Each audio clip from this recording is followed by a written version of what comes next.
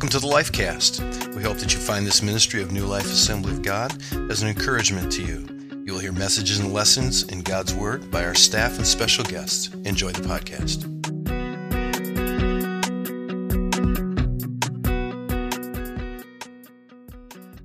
Well, you at home, when I say He is risen, your response should be, He is risen indeed.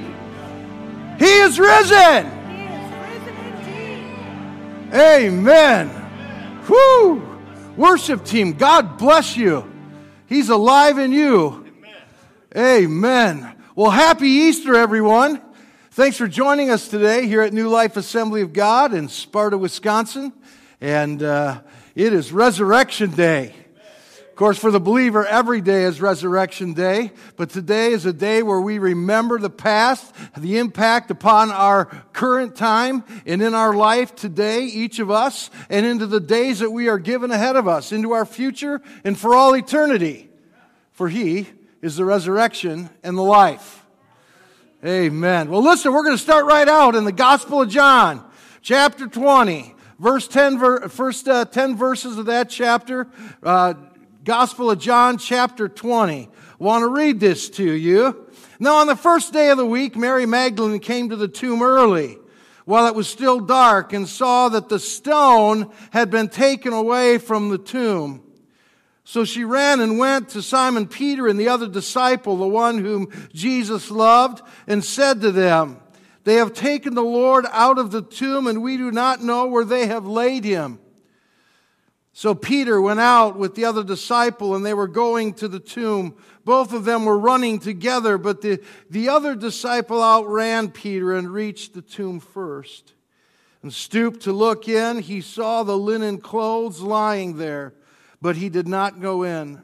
Then Simon Peter came, following him, and went into the tomb. He saw the linen clothes lying there, and the face cloth which had been on Jesus' head, not lying with the rest of the linen, and folded up by itself in place. Then the other disciple who had reached the tomb first went in and saw and believed. For as yet they did not understand the scripture that He must rise from the dead. Then the disciples went back to their homes. Apostle Paul, he wrote this, because if you want to know who raised Jesus from the dead, here are a few verses to let you know God's power, Jesus' authority, and the power of the Holy Spirit. Paul wrote, Romans 6:4, "We were therefore buried with Him through baptism into death." Now, I want you to remember, those who believe in Jesus, they follow in the waters of baptism. And when we baptize, we go down under the water, a representation that we are now following Christ. We have died to ourselves, and we are raised new in a new life. We have been resurrected. We fellowship in His death, on the cross. We know that Christ rose, and so this physical expression of being under the water and coming up, the water doesn't wash anything away. It's the faith that is in our heart in Jesus Christ, and His blood washes away our sin. Because we couldn't pay for our own sin to make it to heaven. Our sin, our blood isn't pure like the pure Son of God. And so He paid for our sins. And those who believe, we know that He has come to change our life. And so Paul talks about this repeatedly throughout the New Testament in the letters that he wrote to the churches that we get to glean from today as part of the God-breathed Scripture that brings instruction and teaching and correction and life transformation for us. And so this baptized, we are baptized with Him in His death. In order that, just as Christ raised from the dead through the glory of the Father, we too may live a new life. I'm going to talk about that a little bit later. By the glory of the Father.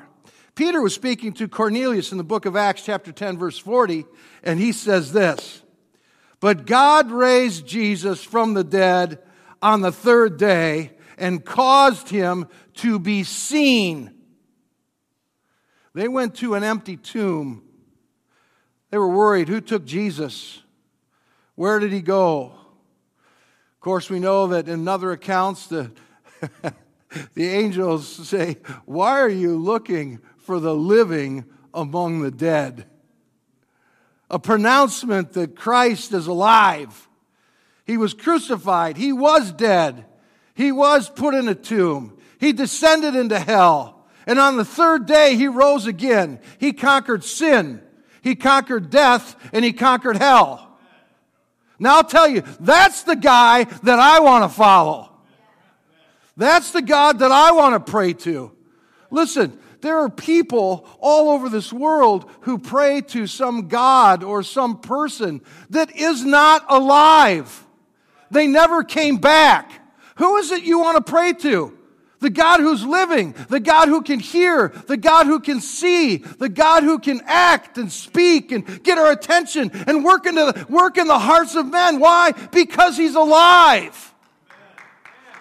That's the God that I want to pray to. That's the one that I've, put my life aside for to follow.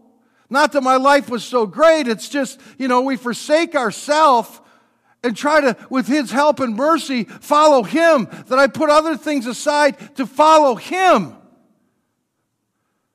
Please. Why would I follow someone who's dead?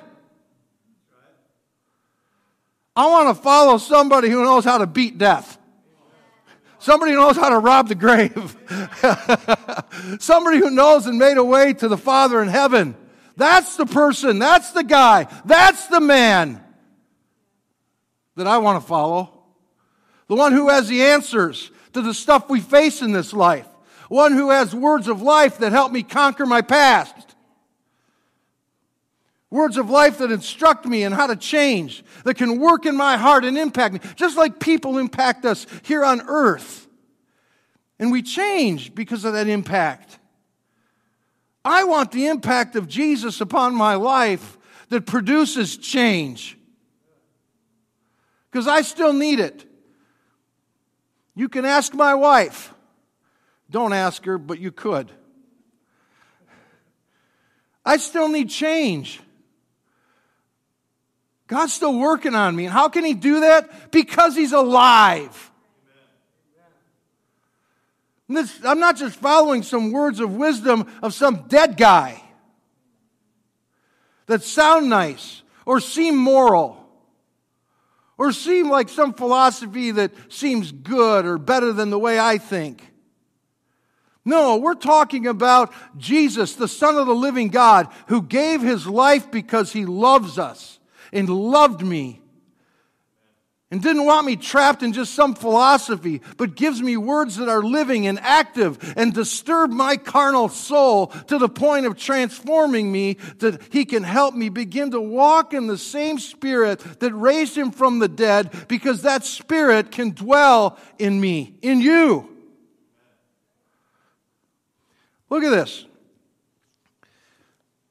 John chapter 10, no one takes it from me. Jesus speaking about Himself and His life says, no one takes it from me, but I lay it down on my own accord, my own willingness. And then He says this, I have authority to lay my life down, and I have the authority to pick it up again. This command I received from my Father. Now, I don't know how the conversation went. And we know that the triune God is a one Godhead, Father, Son, and Holy Spirit. And I don't know if there was conversation. But it indicates here that He received a command from the Father. And I don't mean to make this too casual, but Son, you're my only begotten Son. We created humanity in our image, and humanity has sinned. And they have all been born into sin because of original sin. They're at enmity with me. I want to send you to pay for their sins, to make a way for us to have relationship with them, that they would be saved, because they cannot save themselves. And so, Son, I'm sending you in human likeness. We made them in our image, but I'm sending you in their likeness. To walk that earth, be born of a virgin, be a child who becomes a man, who will be a teacher, and you will have disciples, and there will be one who will betray you, the son of perdition. It would have been born best if that person was not born. But you will go, and you will be betrayed, and you will suffer, and you will die a criminal death, though you will not sin. I give you a will, but I know you, son. You love me more. You love me more than your own life. And I will turn my back and forsake you on that day, because you will bear their sins, because I cannot look upon it. But I give you, I command that you have authority to lay down your life and the authority to pick it up again. His Father raised him from the dead. Jesus raised himself up from the dead. Now listen to this, the person of the Holy Spirit, the third, we call the third of the Trinity. And if the Spirit, Romans 8:11, and if the Spirit of him who raised Jesus from the dead, that Spirit who raised Jesus from the dead, God, the Godhead, the Trinity, the Holy Trinity was involved in raising Jesus from the dead. And Paul writes and says, if that Spirit who raised Jesus from the dead is living in you, in me, then he who raised Christ from the dead will also give you life to your mortal bodies through his Spirit who lives in you. Listen, why would we follow ourselves or pray to some dead God or some man or woman who went on and maybe they were heralded as great among humanity, and they did marvelous things, and they came up with a philosophy or named a philosophy after them or a religion after them, but they never raised from the dead? That their spirit doesn't dwell in you because they're dead. Jesus raised to life and says, if that same Spirit that raised Jesus dwells in you, that gives us hope. It gives us a future. It gives us an eternity. Why would you follow a dead guy's philosophy or some idol made by the hands of men? Why would we follow that when there's no hope in it? There's no future in it. There's no reality in it. It is death and death alone. Because in them, death was not conquered. But in Jesus Christ, sin and death and hell have been conquered because he rose from the dead.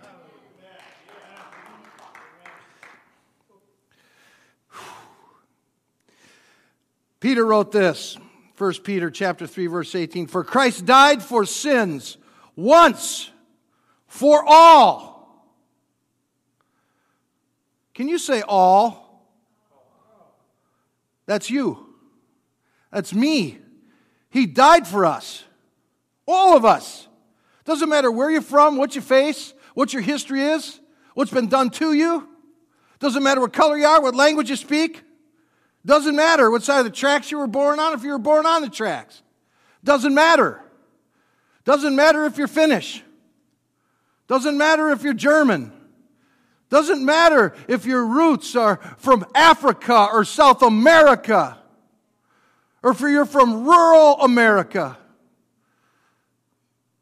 Doesn't matter if you're white. I want to remind you, Jesus wasn't white, just for all of you who feel like because you're white, you might be a little better. Jesus was Jewish. Jewish, not American, white. He was Jewish. He was Hebrew. He's from Israel. Born of a woman and born of the Father in heaven. Listen, doesn't matter. He died for all. The righteous Jesus, He died for the unrighteous. That's me. That's you. Why? To bring us to God. That's why He gave His life, was to bring you to God. He's the bridge. He's the usher. He's the one who was sent. He was the one who was given the plan, and this is what's going to happen, and you're going to have authority to pick up your life. Why? Why? To bring us to God. Listen, would you let Him bring you to God? Just as you are, just as I am, broken, filthy, unworthy, messed up. Would you just let Him bring you? He died for you the way you are. Let Him worry about the cleaning up process. Just let Him bring you to the Father in heaven. A dead person can't do that, but a living person can. One who can work in the hearts of men, heal broken bodies, men's souls, set us free from the past. One who can give us peace when we feel like we don't have the answer or some closure or whatever else in our life, that He can bring us peace that is greater than the torrent of our soul or our troubled mind. Bring us peace that is greater than any circumstance we can face on this earth.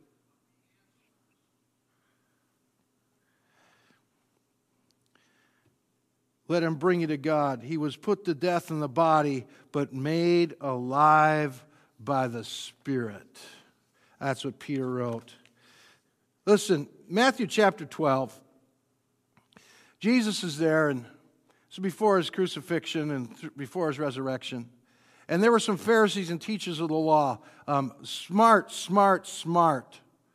guys. Smart men. And they said, "Teacher, we want to see a sign from you. In other words, prove to us that you're the Messiah. Prove to us you're the Christ." Now, Jesus has already been teaching and doing things by this time. But they come to Him, say, "Give us a sign." And He answered this. He said, "You wicked or perverse or adulterous generation, you ask for a sign, but none will be given to you except the prophet Jonah." Of course, they knew the historical account of Jonah, and you probably do too. If not, you can read the book of Jonah. He said, "No sign will be given you except a sign which has already been given to you, the prophet Jonah. For as Jonah was 3 days and 3 nights in the belly of a great fish," a huge fish, "so the Son of Man will be 3 days and 3 nights in the heart of the earth," or where the souls of those who do not live among us. They've had this life already. He says, "I will go into the heart of the earth." That will be the sign. "The men of Nineveh will stand up at judgment with this generation and will condemn it." In other words, in the time to come, those who were in the city of Nineveh, who Jonah eventually preached to, who repented and turned their hearts to God, they will,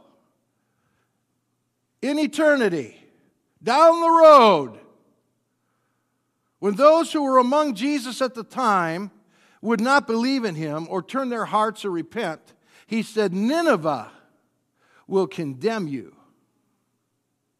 for not believing. For they repented at the preaching of Jonah." And Jonah was flawed. Jonah was like you and I. But they still repented at the message of God. And here, the Son of God is present. Jesus says, they repent at the preaching of Jonah. Now something greater than Jonah is here, and you still will not allow me to bring you to God. You see, Jonah, he was called to go to Nineveh and preach the message of God so that people would repent and be saved. Jonah, he was so disgusted by the people of Nineveh, he said, I am not going to go there and preach, God, the message you give me for them, because they will repent, and I don't think they deserve it. I am not going. And Jonah, he goes to Joppa, and he gets on a boat, and he starts sailing away. I am not going to Nineveh. You know the story. And the storm grows. And the people on the ship with him and the boat with him, they're getting scared for their life. You can read the dialogue between them and what's going on in Jonah. And Jonah pleads with them, listen, this is my fault. Throw me overboard, and the sea will become calm, and you'll all be spared. Well, they didn't want to listen to him. Well, finally they said, we're so desperate, we're so scared, we don't want to lose our life. Well, let's throw him overboard. 1, 2, 3. I don't know if they really did that way, but, that's how I used to toss my kids into bed at night. 1, right? 2. So it's kind of the image I have. And they toss Jonah over, and comes along a fish that is great and huge and has been prepared by God for this moment, and comes and swallows up Jonah, and the seas become calm. See, Jonah said, you go ahead and throw me over. I know this judgment is from God, and if you throw me over, you'll be saved. What a parallel to Jesus. Jonah had this problem because of his own sin. Now Jesus, he gave his life to spare us all, like Jonah gave his life to spare those on the boat that they'd be saved. But it was because of his own sin. Jesus gave his life because of our sins, not his own. He gave his life to spare us because of our sins. He laid his life down. What parallels here between Jonah and what he told those Pharisees and scribes and attorneys of the law? So the only sign you got has already happened. It's a sign of Jonah. See, he was in that great fish for 3 days. I will descend into the belly of the earth, the belly of hell. After 3 days, when Jonah was in that whale and Jonah decides to call out on God, says, okay, I will go to Nineveh and I will preach your message to those people. And God has that fish get so repulsed by the presence of Jonah living in him that the great fish, I'm really trying not to call it a whale because, it says great fish, huge fish, but all the Sunday school stories say Jonah and the whale. So I might say whale. Don't write me a letter or send me an email about my theology. Just let it go. All right. So Jonah, finally repulsed by the whale and God's involvement, the whale vomits him, throws him up on dry land. And Jonah, he heads off to Nineveh dripping with whale spit. That's what he's doing. Hey, listen, things could have been worse. I want you to remember this. There's only 2 ways out of a whale. I'll take the front, thank you very much. Heads or tails, it better be heads. He heads off to Nineveh, preaches the message. And people repent. They turn their hearts to God. They put their faith in God. They make things right again between them and God. That's the sign. Jesus will descend into hell for 3 days, and on the third day, He will rise again, and He will be seen among people. And the testimony of His ability, His power, that He's the Son of God, that He could raise Himself, that the Father by His glory would raise Jesus, the Holy Spirit would raise Jesus from the dead. And that people who hear that message are still repenting to this day and asking Christ into their heart and into their life.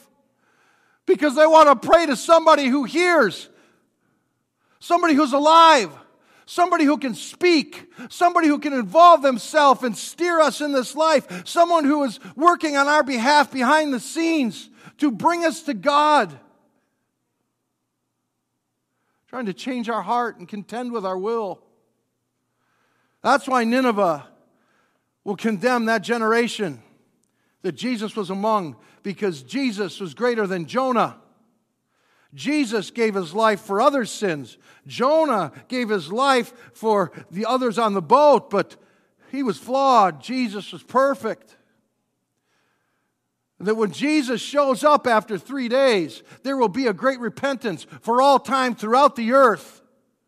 Will I turn my heart, my life, to the one who's alive, who knows the way from this life to rob the grave and bring us into eternal life, to finally usher us into the fullness of knowing God who created us, who made us to have fellowship with Him, relationship with Him. He didn't create us to be enemies. He created us to be His children.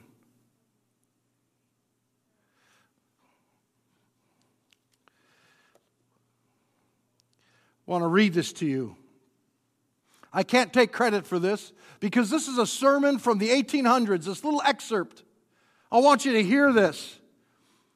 Because as Jesus descended into hell and He conquered sin and death and hell and took the keys of death and hell, Jesus governs. He has authority. Listen to this. The death and hell, terrible powers as they are not left to riot without governance. Death is a land of darkness, as darkness itself without any order, yet a sovereign eye surveys it, and a master hand holds its keys. Hell also is a horrible region where powers of evil and a terror hold their high court and dreaded assembly. But hell trembles at the presence of the Lord, because death and hell could not hold Him. Can you, for a moment, as He descended into hell, He was dead. He descended into hell, and the powers of hell are thinking, He's ours. And all of humanity is ours. We will rule. We will reign, not God. And then they found out that they could not hold Jesus, that He resurrected from the dead, and that He governs, and He has a higher authority. But hell trembles at the presence of the living God, and there is a throne higher than the throne of evil. Let us rejoice that nothing in heaven or earth or in places under the earth is left to itself, and with an engendered anarchy. Everywhere, serene, above the floods, the Lord sits king forever and ever. No province of the universe is free from the divine rule. Things do not come by chance. Nowhere does chance and chaos reign. Nowhere is evil really and permanently enthroned. Rest assured that the Lord has prepared His throne in the heavens, and His kingdom rules and reigns over all. For if the lowest hell and death acknowledge His governance, how much more all things that are in this world, that we should know that He governs here. that hell will answer. Evil will answer. But they do not have the utmost authority. We may look at what goes on in this world, but that is this world because of sin. But Jesus has made a way. In this life, it's like grass. It withers, and breath will leave our body, but our spirit shall return to God who made it for those who believe, who have faith in this grace of God, this resurrection power of God. Rest assured that the Lord has prepared His throne in the heavens. His kingdom rules over all. For if the lowest hell and death acknowledge His government, how much more all things in this lower world? It is a delight for us to observe. We read in these chapters of Scripture that the government of hell and death is vested in one person, the man Jesus Christ, the Son of God. He who holds the keys of these dreadful regions is described by John in Revelation, one who was like the Son of Man, and we know that He was our Lord Jesus Christ Himself. John saw a strange and glorious change in Jesus, but still recognized the old likeness when he saw Him. Perhaps it was the nail prints in His hands or other marks of Jesus' manhood, which he had seen in Jesus while He was still in the days of His body. What an honor is thus conferred upon mankind, you and I, to which the angels did say at any time, "You shall bear the keys of death and hell." Death and hell could not hold Him, and He governs with all authority. He's got keys. He can lock it up. He can shut you in. He can shut them in. He can release us. He can set us free. Live with a hope in a living God. Listen, Paul wrote this, and you're going to see this on the screen in front of you. It's Romans chapter 6, verse 4. We were therefore buried with Him through baptism. You heard me talk about this earlier. Into death, in order that, just as Christ raised from the dead through the glory of the Father, we too may live a new life. When we ask Christ into our hearts, and the Holy Spirit comes and lives within us, it is supposed to bring us into a new life. We remember our past. We got some baggage from where we've traveled, a collection of memories and hurts and frustrations and the difficulties that we face in our body.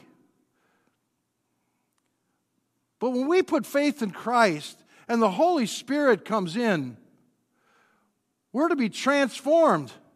That we no longer live under the influence of our baggage, but we are born again, living under the influence of the Spirit.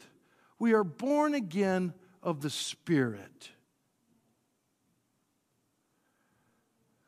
That we know our past, but we don't live under the influence of the things in our bag, and we unpack it and we just keep wearing it from day to day. No, we have been clothed with the power from on high in Jesus Christ, that our life can change, and that when our life changes, it is a testimony, an attention getter to all others who are walking around carrying their bags. And some of them know our baggage, but they see us living free from the baggage. And they see change. And they notice a difference. We're to be that living testimony that they too could be brought to God.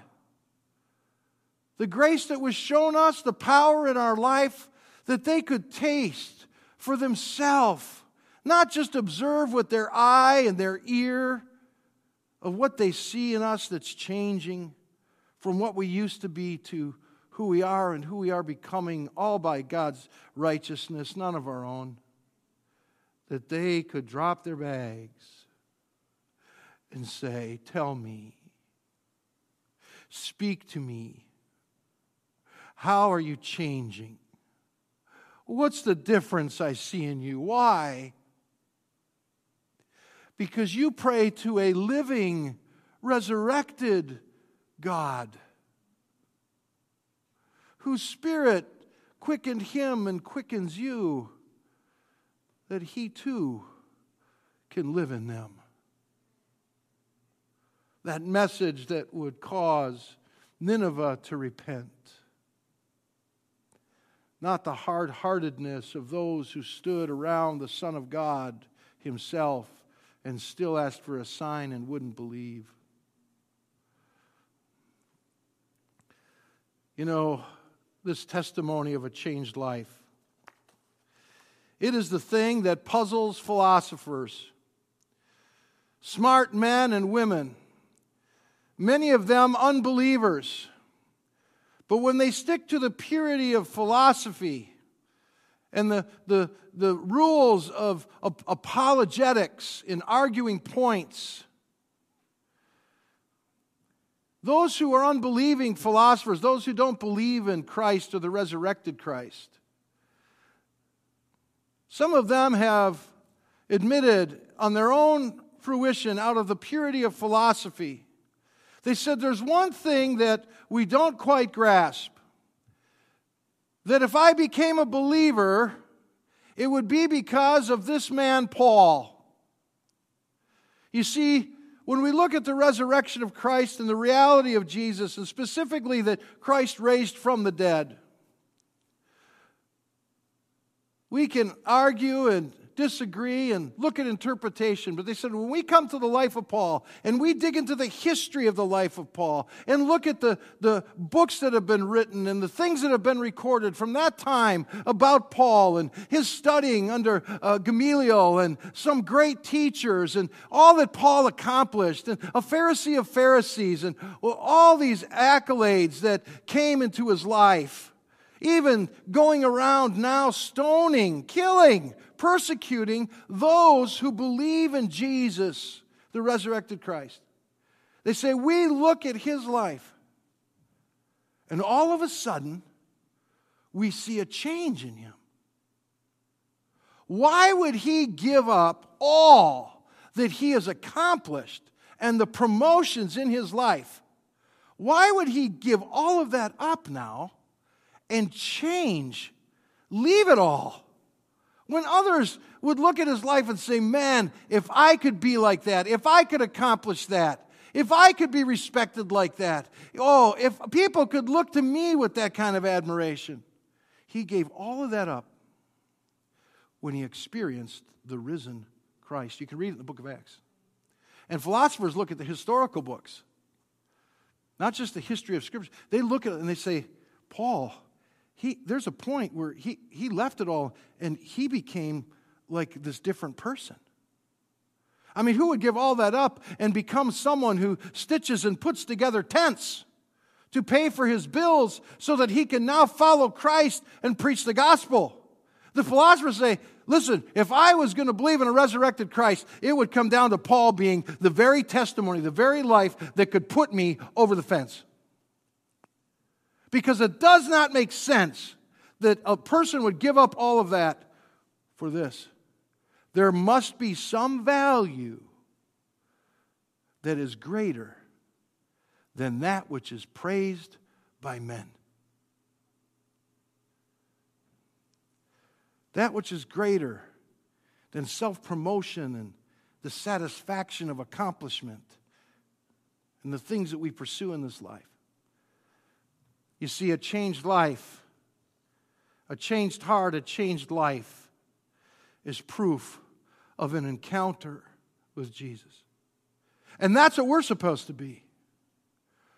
If we have been buried with him in baptism and raised with him in new life, then that new life should be evident in us, that we are going through a transformation and we are different. and it speaks of Jesus.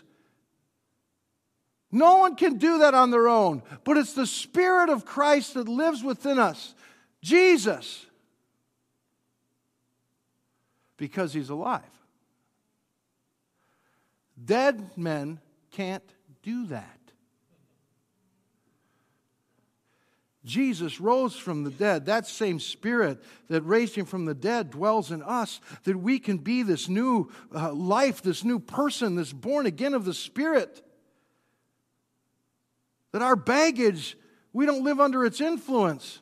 We live under this new influence of Jesus and His Word and His ways. And we battle, but the Spirit overcomes the flesh. Because the Spirit is alive. And the Spirit governs as we submit our heart to Him. You see, the testimony that Paul has been to some of the smartest around the world, even in recent days. We're supposed to be that influence. A believer in Jesus Christ, the one who's resurrected from the dead and gives us hope and a future and a changed life and a power to overcome ourselves and overcome our past and follow Him, and we will overcome death, because through Him we overcome sin and death, and we do not have to descend into hell. He's made a way for us to bring us to God because He's living. That's to be us, a changed life, a testimony of the truth of Christ, the cross, and His resurrection power. Thanks for joining us on the Lifecast. It is a ministry of New Life Assembly of God in Sparta, Wisconsin. If you are ever in the area, we would enjoy the opportunity of meeting you. Until then, remember, God is for you, not against you.